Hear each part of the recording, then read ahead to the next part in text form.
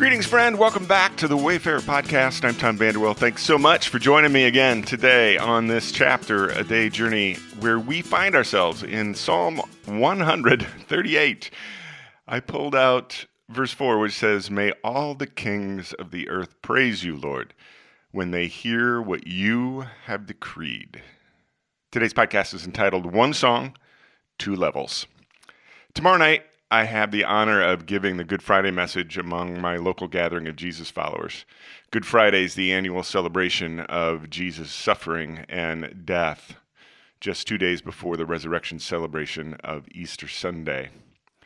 One of the themes that I'm addressing in my retelling of the events of that day is the conflict that is happening on two different levels. There's the human conflict between Jesus and the power brokers of earthly power in Rome and Judea and Jerusalem.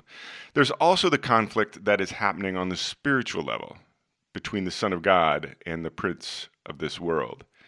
I believe that one doesn't fully understand Good Friday without an understanding of the conflict happening on both levels.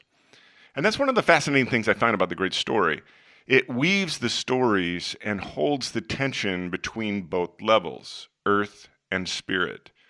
And perhaps that's why, as I sit in the quiet of my office this morning and mull over today's chapter, that I find it also resonating with me on those same two different levels. Yesterday, we got to the end of a section in the anthology of ancient Hebrew song lyrics that focused on Jerusalem. Those were Psalms 120 through 137. There were all of the songs of ascent, the pilgrim songs, along with songs of dedication to Jerusalem, like yesterday's chapter. Today, we kick off a section of 8 songs in which the liner notes attribute the songs to King David. The lyrics of today's chapter begin with David proclaiming praise to God. And you might remember from earlier posts in these posts in Psalms that Hebrew songs often put the central theme of the song smack dab in the middle. In today's lyric, David's theme is, "May all the kings of earth praise you."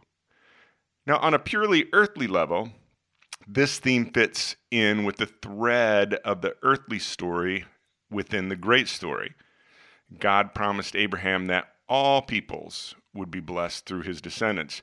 The law of Moses spoke clearly about the Hebrews loving and being deferential to the other peoples living among them. Jesus exemplified this in his inclusive teaching and his behavior towards women and Samaritans and Romans. He then gave his followers the mission of spreading his teaching to all people. In the final chapters of the great story, John is given a vision of heaven's throne room in which he sees the multitudes, including people of, quote, every tribe and language and people and nation, end quote. So on one level, David's lyric prophetically points to Jesus' teaching and God fulfilling the promise to Abraham. The great story began with Abraham, expanded to his tribal descendants, of whom Jesus was one, and then burst out to all peoples, all nations.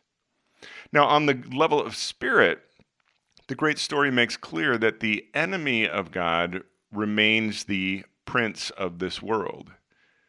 The kingdoms of this world remain in his clutches. Power, wealth, pride still fuel the institutions of earthly power, politics and commerce and religion. And when Jesus prayed, "Your kingdom come, your will be done on earth," he was not talking about a grand earthly power grab as his followers had been taught would happen and expected to happen. See, that's how the kingdoms of this world operate. And I've come to observe that whenever I see human institutions leveraging power to control others, it's definitely not the kingdom of heaven. Along my earthly journey, I've come to observe that the paradigm of the kingdom of heaven that Jesus taught is about love and the spiritual transformation of individuals who in turn love and transform their circles of influence, which in turn has the possibility to transform human systems. It's not top-down systemic power, but bottom-up organic transformation of spirit.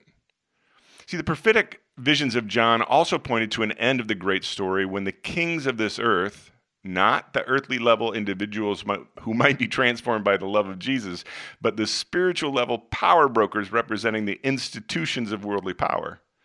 These will eventually face a final conflict and ultimate resolution in the spirit realm.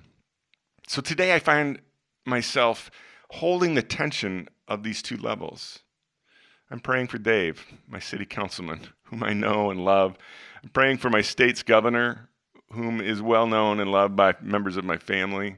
I'm praying for friends who are heads of industry and business. I'm praying for friends who lead their own local gatherings of fellow Jesus followers. See, these are all in my direct circles of influence. I touch them. I make a difference. I also find myself praying for matters and individuals on the national and global stage that are far out of my control, yet still part of the great story, which I believe will ultimately play out as foretold, but probably not as I expect. And so I enter another day trying to bring love and hope to my circles of influence and those things that I do control, while having faith in God's plan and purposes and power on levels that I don't control. Have a great day in your circles of influence, my friend. We'll see you back here tomorrow.